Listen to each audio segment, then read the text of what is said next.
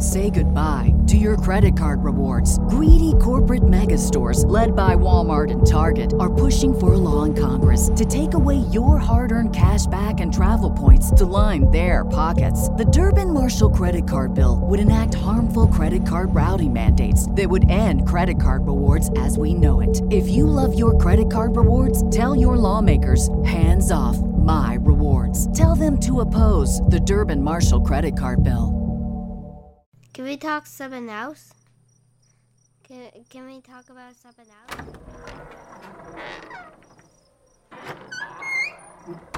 Hello.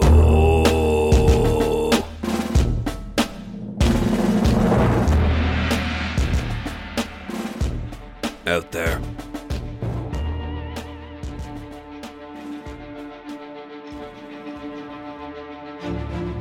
It's laughable to hear someone say of a terrifying, random murder that it isn't the kind of thing that happens around here.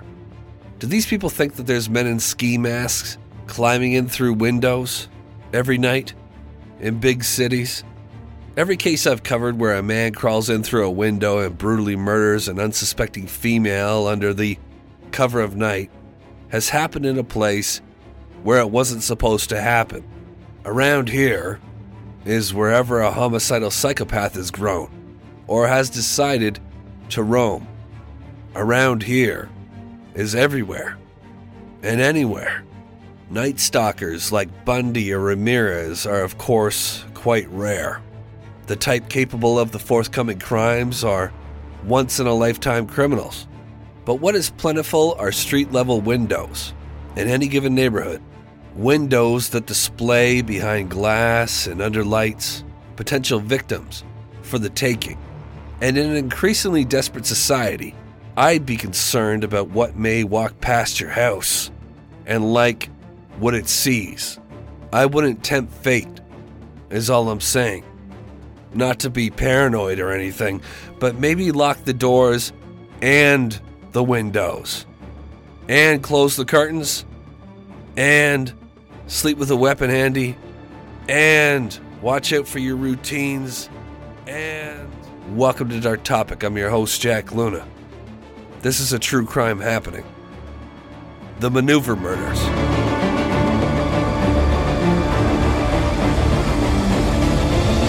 That is how he thought of them. Maneuvers. Riding a bike through southern Florida in the early 80s was what one investigator would later call a once-in-a-career type criminal for this investigator's career, investigator Rick Lincoln. It's unknown how many victims this killer had. Enough, that's for sure. He'd attacked a girl staying at the Peter Pan Motel off of the North Federal Highway in Boca Raton.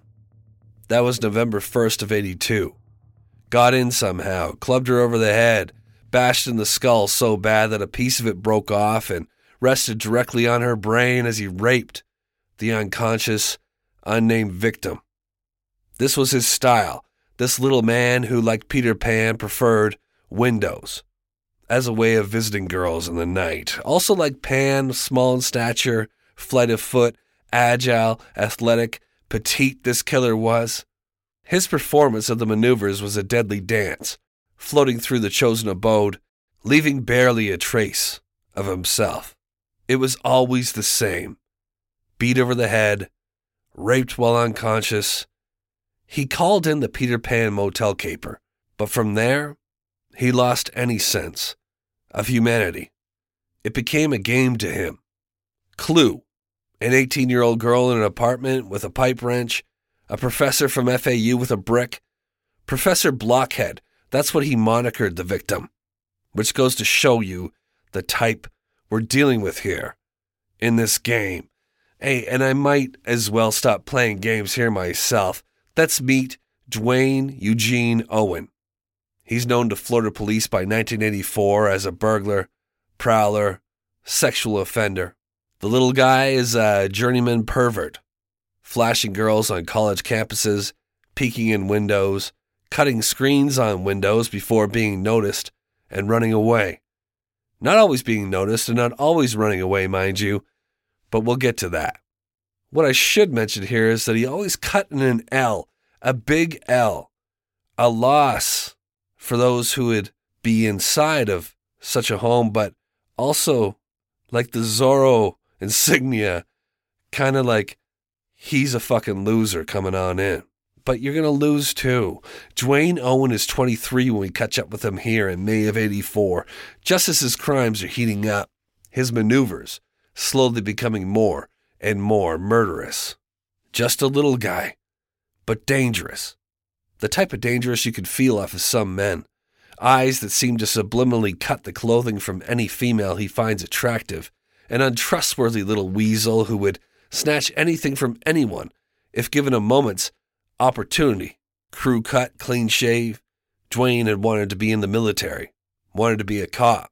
Anything that involved crime or killing.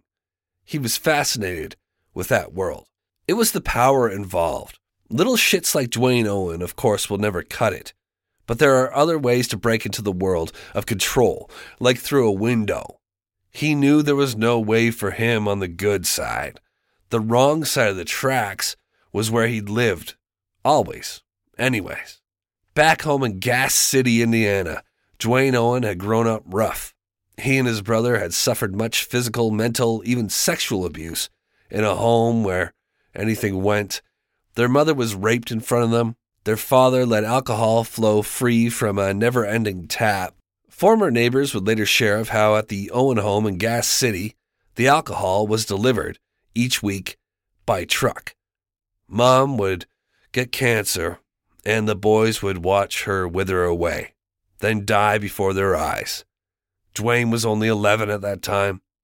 Dad picked up drinking even more from there, and at age 13, Dwayne and his brother, Mitch, found Dad dead in the garage in his car. I don't know if he smoked himself out or if he shot himself, but he did commit suicide in the garage. Coming from a culture where in-house issues were kept in-house, even when Dwayne's brother was locked in the basement by Dad at times, or Mom was dying and in need of more than vodka, Sprites, pea pickers as she called them, and fed to her boys from the age of 9. In this world, finding your dad dead isn't cause for a call to authorities. The boys knew that without parents, they'd be thrown away in one of them orphanages Dad had always threatened. So they kept Mom on the corpse in the garage. Quiet. I mean, their mom's corpse had been kept too long as well, but not this long. They didn't stack them on top of each other, if you follow my horrid bit of fun that I'm having here. If not, don't bother looking back. That was how Dwayne Eugene Owen always felt. There was too much coming at him to worry about what was already suffered. And besides, it was the 70s, man. A decade he spent much of in an orphanage up in Michigan, as he and his brother Mitch had feared. This existence was somehow worse than the one they'd lost in Gas City, Indiana. They were physically and sexually abused through their stay. Being so small in stature made Dwayne a prime target. By the time he got out of the orphanage at 18 years old, Dwayne Owen had learned to use his size to his advantage in becoming nearly invisible, overlooked, and underestimated. He'd followed his big brother out to Florida eventually, and this is where he'd been finding trouble year-round, until the beginning of the end, when a maneuver led to a murder that would get nationwide attention. Babysitting shouldn't be high on the list of risky occupations, but when you break it down, it is quite scary, considering what could go wrong. A fire in the microwave from overheated popcorn, misbehaving kids running wild, disinterested teenage girls too busy on the phone to bother with them as they break their femurs effing around. I mean, I know it's only a few hours, but a lot can happen if the conditions are just right. Wrong is what I'd be to paint the forthcoming scene in such a way. What was dangerous here was that a 14-year-old girl got noticed babysitting under lights, through a window, from the dark, by a guy like Dwayne Eugene Owen. He spotted her through a low window of a white bungalow. He was riding his bike from the beach out behind all the affluent houses here. And the lights were on. These were meant to deter such an advance, but an advance from darkness to a well-lit window is made easy by the blinding light itself. It's an affluent area, like I said, of Delray Beach, Florida. It's at the end of a quiet cul-de-sac named Harbor Drive. The oceanfront lays just beyond. I think it's called Rogers Lake, but it comes off the ocean. There's waves that can be heard distantly crashing in the background of the darkness. Dwayne Owen pedals up his bike from the beach. This is how he maneuvers. The bungalow is hidden amongst privacy brush and Florida fauna. Larger houses surround the Helm household, but none can see into the property. It's supposed to be safe here, a good place to grow a family. The Helm family consists of a mother, a father, and 2 little girls, 3 and 7 years old. Mom and Dad are out for date night this Saturday evening, March 24th of 1984. They've hired a much sought-after sitter in 14-year-old Karen Slattery. Karen is a popular girl. Sweet, well-mannered, great with kids. She wants to be a diver, like in the Olympics. She's training for this in high school. She's 14, so I believe she's in grade 9. And, I mean, just a sweet little girl who has just had her braces taken off. She has a retainer in now. And she's in this home babysitting probably for like $5 with these little girls. The Helm sisters, they love having Karen as their sitter. They're always getting their hair braided as they watch movies and play games. Dwayne Eugene Owen, after appraising this scene through a living room window, eating popcorn, braiding hair, watching TV, the little girls are, he's like, babysitter. I know it. I could see it. I could see it by the way the older girl is treating the younger girls. I'm waiting here long enough that I do not see a parent intervening. It appears to be a babysitting night. What day is it today? It's Saturday, yes. Yes, this is a babysitter. He goes to a window that's darkened. He takes off his shoes, then his socks. This is around 8 p.m. And then he slides these socks over his hands to protect them from leaving prints. This is clearly a crime on the fly. He uses the bike to get up to the master bedroom window. Again, he's like really short. This is a perfect entry point.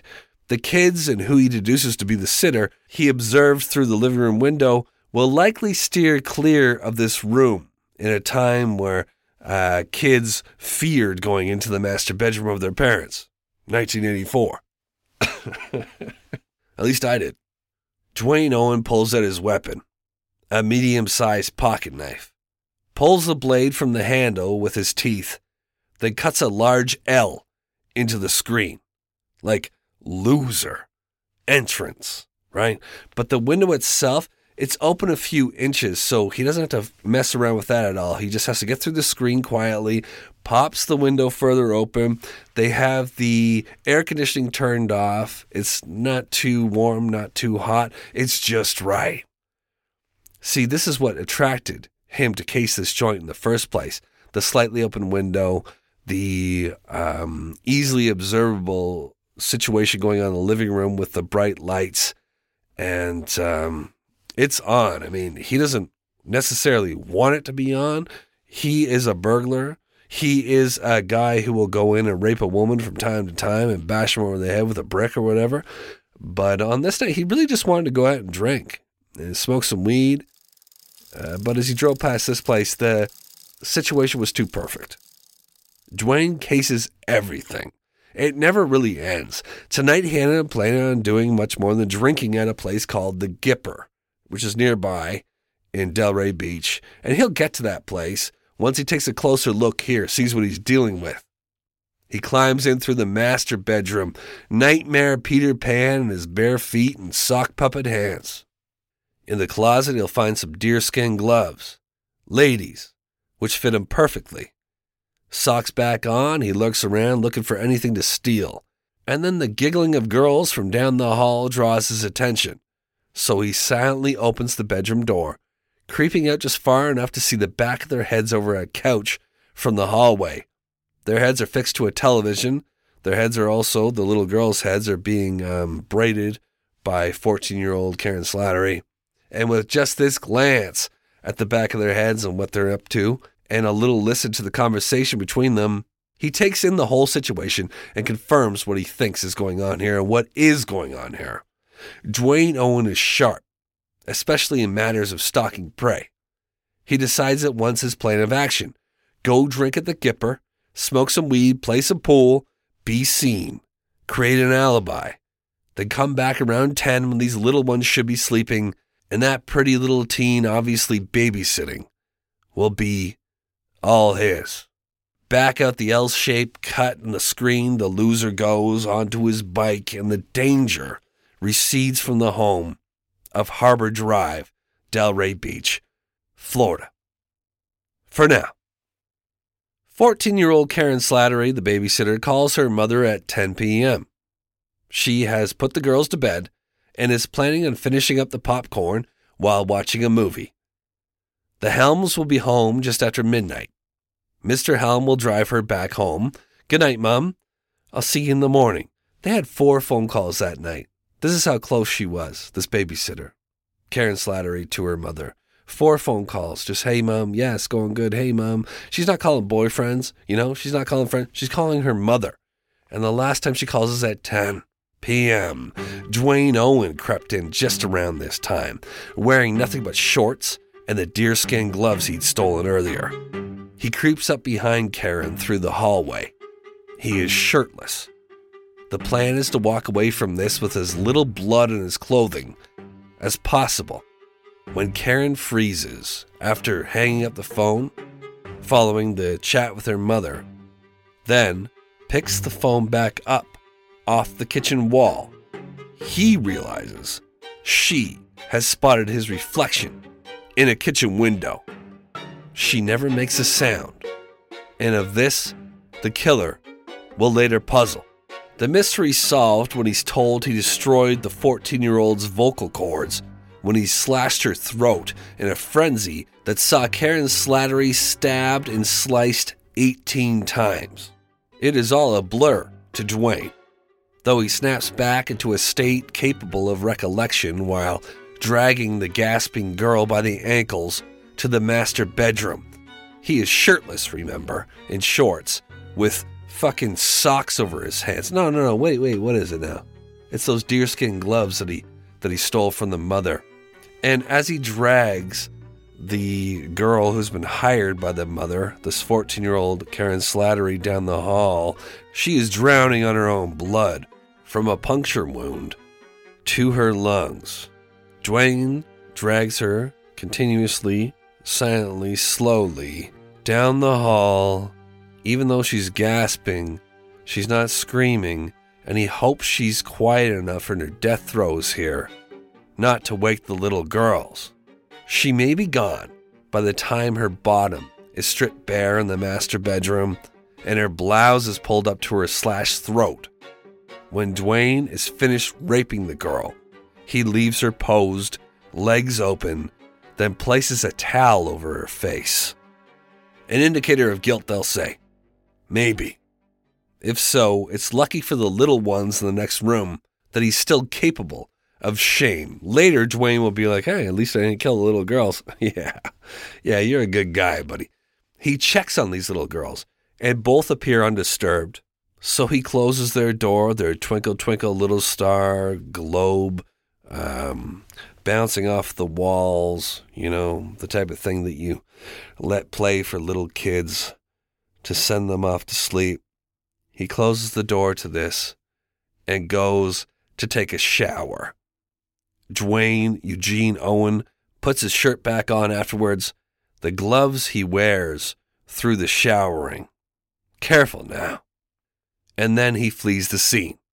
Through the window with the big L shape and off on his bike, dumping the gloves and some other items in the brush. I believe he touches his shorts with the gloves and takes those off, and then heads quickly to his brother's apartment, maybe in his underwear. It's past midnight when he gets back home to his brother's, a shitty little spot on the wrong side of the tracks in Boca Raton, Florida. The killer is careful not to wake his brother and a friend of theirs who are both passed out. He sets the kitchen clock back to 10 p.m., the time of the brutal babysitter maneuver. Then he wakes the boys up to have a drink with them, being sure to point out the early hours so that the two will honestly back up his alibi later, if necessary. In fact, it's around 1 a.m. Sharp was Dwayne Owen, but also benefiting from the times. You could get away with such shenanigans in the early 80s. Neither of his roomies had a watch, and even if they did, neither would have cared to have checked it. Mr. Helm, the father of the little girls back at this babysitter slaughter, he does have a watch, however. And at 1:45 he begins driving he and his wife home from their night out. When they pull into their driveway, it's immediately obvious that something's not right. The house seems dark and lifeless. Karen usually turns on the porch light for them. Mr. Helm tentatively enters first and immediately notices Karen's retainer on the floor. When he sees the streak of blood going down the hall, he tells his wife to run to the neighbors and call for help. She is distraught about the little girls, 7 and 3 years old. We know they're unharmed, but the Helms do not. Dwayne Owen, our killer here, was sure they were asleep when he shut their door and took a shower. But later, the youngest, 3 years old, will speak of a quote, bad Indian with blood in his mouth, end quote, who checked in on them. He, of course, is not Native American, but this is the way that she perceives this, that maybe from a movie or something like that a bad Native American in her dream, this 3-year-old, saw peek his head into her door with blood in his mouth. Shirt off, right? Maybe like some weird savage type imagery that she got from a movie. And that's how she perceived what she saw through her barely opened eye. Police soon arrive and the girls are discovered safe in their beds. And I have questions about the parents not confirming their children were okay themselves. I understand the situation must have been terrifying, but from my cozy little couch quarterbacking how this shit should have played out, it seems to me that if you thought there was danger in your home, then maybe make sure your girls, 3 and 7 years old, aren't currently in that danger. Regardless, they're okay. But the babysitter, 14-year-old Karen Slattery, of course, is not okay. Want to learn a new language? Well, then Rosetta Stone is for you. Rosetta Stone is the most trusted language learning program available on desktop or as an app, and it truly immerses you in the language you want to learn. Rosetta Stone has been the trusted expert for 30 years with millions of users and 25 languages offered. It has fast language acquisition. It's an intuitive process. It helps you pick up language naturally, first with words, then phrases, then sentences. It's designed for long-term retention, Rosetta Stone is. They have the speech recognition feature, built-in true accent. It gives you feedback in your pronunciation. It's like having a personal trainer for your accent. There's an amazing value with Rosetta Stone, a lifetime membership, all 25 languages, and offered here for 50% off. It's a real steal. Don't put off learning that language. There's no better time than right now to get started. For a very limited time, Dark Topic listeners can get Rosetta Stone's lifetime membership for 50% off. Visit rosettastone.com/today. That's 50% off unlimited access to 25 language courses for the rest of your life. Redeem your 50% off at rosettastone.com/today. Today. BetMGM has an unreal deal for sports fans in Virginia. Turn $5 into $150 instantly when you place your first wager at BetMGM. Simply download the BetMGM app and sign up using code Champion150. Then, place a $5 wager on any sport. You'll receive $150 in bonus bets, regardless of your wager's outcome. And if you think the fun stops there, the king of sportsbooks has plenty of surprises in store. Check out daily promotions, same-game parlays, live bets, and so much more. Download the app in Virginia today and get $150 in bonus bets instantly from your first wager. Only at BetMGM. BetMGM and GameSense remind you to play responsibly. See BetMGM.com for terms. 21 plus only. Virginia only. New customer offer. Subject to eligibility requirements. Rewards are non-withdrawable bonus bets that expire in 7 days. Please gamble responsibly. Gambling problem? Call 1-800-GAMBLER. Promotional offer not available in Washington, D.C. Say goodbye to your credit card rewards. Greedy corporate mega stores, led by Walmart and Target, are pushing for a law in Congress to take away your hard-earned cash back and travel points to line their pockets. The Durbin-Marshall credit card bill would enact harmful credit card routing mandates that would end credit card rewards as we know it. If you love your credit card rewards, tell your lawmakers, hands off my rewards. Tell them to oppose the Durbin-Marshall credit card bill. The news of the babysitter homicide rattles Delray Beach and Florida at large. It will be quite some time before parents are able to find a young woman to watch their kids on a Saturday night. Quite some time before leaving the sight of your kids at all seems like a good idea at the time. The name Slattery, to this day in the area, is synonymous with slaughter. Karen's parents were obviously devastated. Her older brother, off on military duty as I heard, had to have been stunned by the news. He went off to help people, and the help was needed at home. Though what? You're supposed to give up military duty just to walk behind your younger sister at all times? Her younger sister, Karen's younger sister Debbie, maybe took it hardest. She idolized her older sister. The little girl couldn't fathom what it meant that Karen was just gone. Murdered. Somebody had climbed in a window at the place she was babysitting at and murdered her big sister. Raped her? What does rape mean? That's messed up. You know, to have been shopping with your big sister, as this little sister Debbie was. She was shopping for a dress she'd wear to an Easter gathering with her older sister Karen, but it ended up she'd wear it by her sister Karen's coffin days later. Debbie, Karen's younger sister, would grow up to be a cop, saying that all through life after Karen, she found it hard to sleep at night. So being out on patrol, protecting others, gave her great purpose and peace, and replaced the fear of her childhood where she'd been certain someone would come get her too, because that's what happens, right? Your older sister goes to babysit and she never comes home. That's what happens to everybody, right? No, it's not what happens to everybody. But yes, it is what happens sometimes, somewhere, anywhere. Anyway, I'll try not to get too weird about it. An absolute tragedy, a shocking crime. And now investigators are left to pick up the pieces.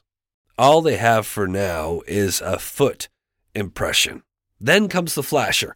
Some pervert who's been riding a bike around FAU, Florida Atlantic University, showing girls his junk. The menace has been seen at dorm windows. In one case, he's been cutting a screen open in a large L shape. When he was spotted by his target female, they come face to face at the window above her bed, in fact, and the killer decides to flee. But there's a sketch now to work with, and the sketch is pretty good. Investigators, led by the very competent Detective Lincoln, start looking through photos of local sex offenders and burglars they have on file. One face seems to match the sketch quite well, not to mention the detail of how small the new swinging dick on campus was reported to be in stature. I'm not clear on the equipment, though I doubt Dwayne Owen was dragging around a fire hose. It takes 2 months for Dwayne to pop on the investigation's radar. And when he does, the plan is to bring in the victims of the campus flasher and have them study a photo lineup with Dwayne Eugene Owen's face within. But the lead comes on Memorial Day weekend. Every witness has left to party in the Keys of Florida. The lineup will have to wait until Tuesday, May 29th of 1984. Monday, May 28th, 1984. 2 months since the shocking Karen Slattery murder. Less than 24 hours before Dwayne Eugene Owen will be taken into custody. He's prowling close to home in Boca Raton, crossing the bridge from the wrong side of the tracks from his brother's shitty apartment on his bike, and he's looking through windows again. Dwayne comes across the home of 38-year-old Georgiana Warden. Georgia, as she's known by friends and family, lives in a small, moderate-income home on Northwest 35th Street in Boca Raton with her 2 daughters, aged 13 and 9. The father had left 8 years previous. The single mother works 2 jobs. One is an instructor at a local college where whispers of a flasher were becoming louder, and another job, I believe, as a secretary, but the details were hazy on that. Hazy, too, are the sheer curtains that cover Georgiana's bedroom window as Dwayne Owen peeks in. It is just past 11 p.m. this Monday evening. The girls are sleeping together in the front bedroom while their mother reads in the back master bedroom. Georgiana is petite at 5 foot tall and 100 pounds, about the same size, actually, as Karen Slattery. Just the right size for the killer maneuvering around her home. He waits for the woman to doze off, a copy of Mistral's Daughter slowly dipping before her pretty, bespectacled face. When Georgiana Warden takes off her glasses and sets the book down, Dwayne Owen knows it's almost time. Soon the lights go out, and 15 minutes or so later, the screen to the kitchen window is being sliced in an L shape, and a shadow soon slips through the opening and pulls open the slightly open kitchen window. He finds a hammer. This is again a crime on the fly. It's not clear if he wore socks in his hands this time, but like the Delray Beach horror, there are 2 little girls fast asleep in another room where Dwayne Owen creeps in for the kill. He says later he just wanted to rape her, but he figured he should give her a shot in the head first. Georgiana didn't stand a chance. She is battered over the head 6 times. The damage is extensive, though later the coroner would deduce that it took an hour from the first blow from the hammer for the woman to die. In that time, she is raped and left posed on her bed, spread eagle, for her daughters to discover the next morning. Something to be proud of, Dwayne. Like with the 14-year-old Karen Slattery crime scene, there is little evidence left behind, though a fingerprint will later be picked up from the book Georgiana Warden had been reading before bed, Minstrel's Daughter, about a model getting naked or something like that, naked like the corpse of this poor woman is on her bed before her children now. Another detail of connection between this and the Delray Beach babysitter horror was that both victims were found with their faces covered by a towel or a piece of clothing. It's immediately obvious to detectives that the 2 could be related. The whole thing feels the same, looks the same, with the sliced screen and the posing and the little girls in another room, though I'm not certain that's a factor at all. This is just a recurring nightmare for South Florida. I mean, to think that in both cases 2 little girls could have been taken too. And also later to think that this killer will hint at, hey, I could have been worse. I could have been worse. The next day after this horrific murder of Georgiana Warden, investigators are able to show a photo lineup of known Southern Florida scumbags to girls from FAU who have been terrorized by a little weirdo flasher on their campus. There is no doubt in their minds that the photo of 23-year-old Dwayne Eugene Owen is the guy.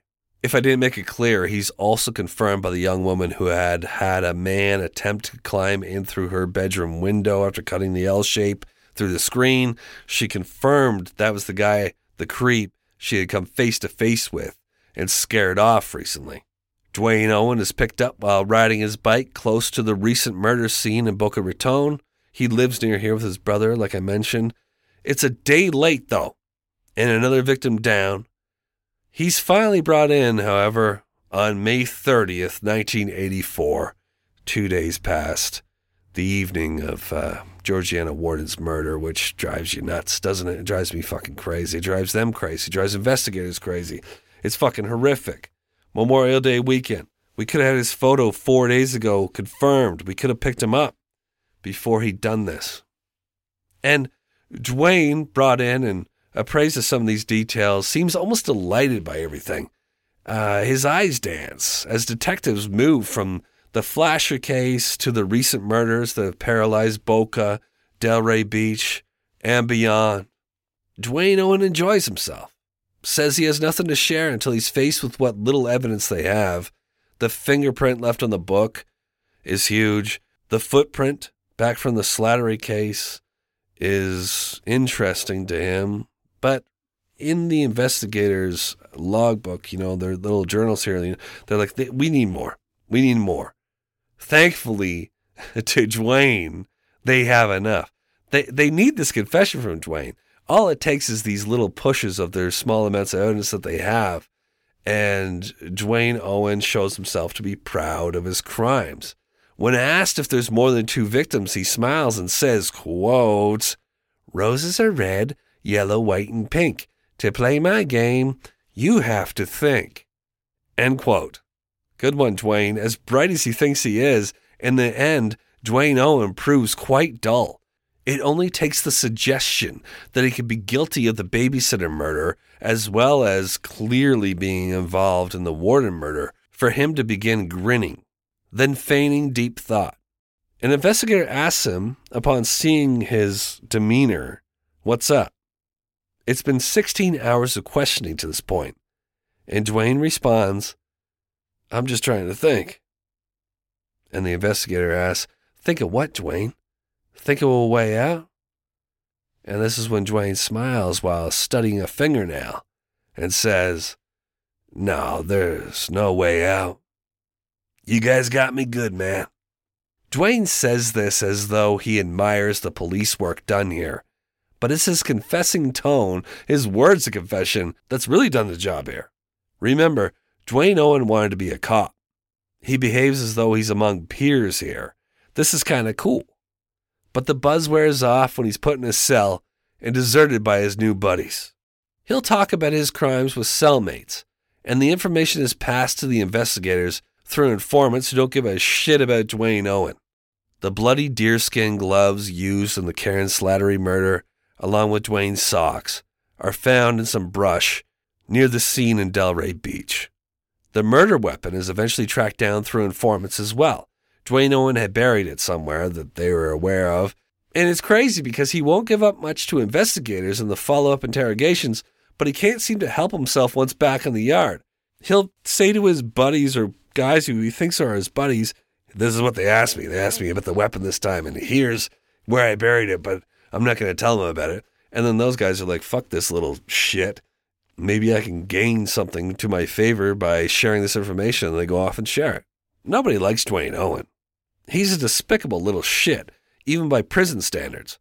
Killing a mother of 2, blindsiding her with a hammer, then raping the body as she dies, leaving that body for her kids to find, posed, going after a babysitter, a 14-year-old, a random young girl eating popcorn after putting little kids to bed.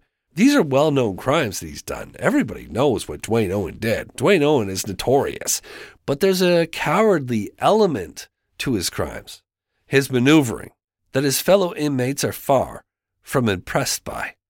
The body of Karen Slattery is exhumed once the knife is recovered thanks to jailhouse snitching, and the puncture and slash wounds are matched to the blade of Dwayne's. That fucks me up a little bit. I mean, it must have come pretty quick, right? Her flesh couldn't have deteriorated. They were matching the blade to this 14-year-old girl's corpse, where the flesh had not yet rotted away. The father had to have okayed it. And we'll get to the father in a second here. This is quite the sad fallout. In October of 1985, Dwayne Eugene Owen is sentenced to die in the electric chair for these so-called maneuver murders. This father I'm getting to is, relieved, like, fuck, good. Dwayne will later appeal the sentence on grounds that he was improperly arrested, improperly Mirandized, and some nonsense about not being guilty of forcible rape since both victims were dead or nearly gone when he sexually assaulted them. Can you imagine the families being forced to go through all this again, all the details in court, and having to hear of how Dwayne should be spared because he nearly killed your loved one before raping, then posing them so crudely in death? It couldn't be forcible if their fucking brains were half bashed in. Oh, and I almost forgot that Dwayne would later claim that the babysitter murder was a robbery gone wrong. He'd said he'd only been looking for hormone medication to assist with his transition to become a woman. The fact that he left jewelry, a necklace and earrings still in a teenager, in that case, went against the robbery motive, but also, give it a rest, Dwayne. That's enough maneuvering for this life. Don't you think? In the Slattery family's case, so much more devastation would follow. On Father's Day of 1989, 5 years after Karen's murder, Karen's father joined her in death when he died in a small plane crash on Father's Day. Years later, Karen's younger sister Debbie, who, like I mentioned, would become a police officer, large in part because of what happened to her older sister, Debbie's husband dies in a boating accident. He was the only one who could withstand the details being shared again at Dwayne Owen's appeal hearing. He had stepped up after the loss of the Slattery patriarch on Father's Day of all days. Debbie's husband passed on Mother's Day, if you could believe it. Tough to believe anything happens for a reason with such cases, and if it does, there's some cruel pranksters pulling the strings, maybe like Dwayne Owen in the afterlife, or Ted Bundy, or Richard Ramirez, these demons that think they go on to become, right-hand man of the devil. That's what Dwayne Owen seemed to think was going to be his future, like he made a deal with the devil. At least that's what I deduce after hearing his last words. On June 15th of 2023, 62-year-old Dwayne Eugene Owen enjoyed a final meal of a bacon cheeseburger without a bun, that's keto, onion rings, maybe not keto, strawberries, a vanilla milkshake, and cherry ice cream, also a coffee. Nobody visited him. He left a note with his final statement, quote, "I have transcended space and time. I have seen the visions of the crow. My energy and particles will transform ad infinitum. I will live on. I am Tula. 13. End quote. Pretty cool stuff, Dwayne. Okay, now, right this way, little guy. He was executed at Florida State Prison via lethal injection this past early summer. Georgiana Warden's 2 surviving daughters and other family members attended, as did Karen Slattery's little sister and other family members as well. Debbie, the little sister, the cop, shared that the last thing her older sister Karen saw was Dwayne Eugene Owen's eyes. And then the last thing Dwayne would see would be hers and the others. His actions devastated so greatly. And that wouldn't be good, but it would be somehow satisfying. Now that he's gone, the victims' families and friends can rest without threat of further appeal from this fucking scumbag, without having to spend a 5th decade being dragged through the details of a remorseless killer's crimes. Opponents to capital punishment, like his lawyer, complained that this solved nothing, that this maneuver does not undo the maneuver murders, and only adds another victim to the whole mess. Did you not hear what Dwayne had been through as a kid? And to that, I don't know what to say, except a lot of us go through a lot as kids, and we don't end up killing babysitters and climbing through windows and smashing women over the head with fucking hammers and leaving them posed for their little kids to come find. I don't know what else to say, except maybe we should be careful whom we moniker as victim. Sometimes I wonder what moves men like Dwayne Owen. Men like Dwayne Owen grin in the face of what one day will each take us away. It's like they made a deal or something. It's like they truly know evil or something. Something that the rest of us are left just guessing at. Richard Ramirez, Ted Bundy, BTK, who's still yet to go for some reason, they had the same energy as Dwayne Owen. As if nothing could truly touch them. As if they'd already negotiated a deal to their satisfaction. My hope is that the devil is real, and the smug self-assuredness of such losers is a manipulation, a maneuver of the darkness, a lie that creeps at the screen to every soul, tearing a jagged L-shaped gash before climbing in to a window already open to it.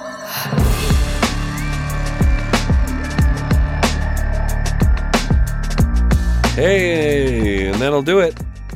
It's been a while. Sorry for the break. Lots going on over on Patreon, www.patreon.com/darktopic. And you can sign up for Apple Plus to get a bunch of the stuff that I put out there additionally. Also, I have a podcast called Maroon that you should check out. I'm sorry for repeating these things. This is what we do. Or, sorry, not what I do, but what I've been told to do. What I do is just hang out and smoke a cigarette and say, hey, what's going on? Oh, that's good. Hey, for Christmas, why not ask your loved one to get you Apple Plus or Patreon? Hey? I've been told to say that too. Merch coming soon. Told to say that too. What haven't I been told to say? Well, it's just that these things happen. And they happen all the time, people say. I don't think they do. From my research, I tried to find more recent stuff. This is from 1984. I don't find a whole lot that has happened recently. And when it does happen recently, the true crime genre is so oversaturated that it's jumped on by podcasts bigger than myself and with more resources than myself. But what I will say is that if you live in a home that's street level, at night, don't have your lights on and your curtains open, because you are just victims, potential victims, under glass. And if you're not that, you're just being judged by the people driving by your house with whatever you're doing. Close the fucking blind. Please. I go for night walks. And this is kind of where this case and a lot of the tone to it and the flavor to it came from, is that I go for walks at night. And I'm one of them. I'm not a rapist or a murderer, but I'm a bit of a looky-loo. I don't walk up to your windows or nothing like that. But I do walk along the street as a male, and I see what's going on in there when you leave it open. And I see everything. Quickly. I see there's little kids. I see there's a single mother. You know, I see that maybe there's not a car in the driveway. I see that you guys are destitute maybe in some way. And I see when the light goes on in the back room, and then I see it go off, and then I see another light go on. And I understand that one light is the kids' room, and the other is yours. So, stay paranoid. Eyes cocked, doors locked. With love and concern. I'm just concerned, please. Just concerned. I concern over my own family so much, and I know I'm there, and I walk around and all that, and maybe I'm overly so when it comes to paranoia. I just wish that in almost every case that I cover that I could have been a friend. You know, it's good to have a crazy friend in the way in which I'm crazy. And I hope that if you don't have one, maybe I can be yours. That's it. Okay, finally, eyes cocked, doors locked, stay paranoid. Apple Plus, Patreon, come on.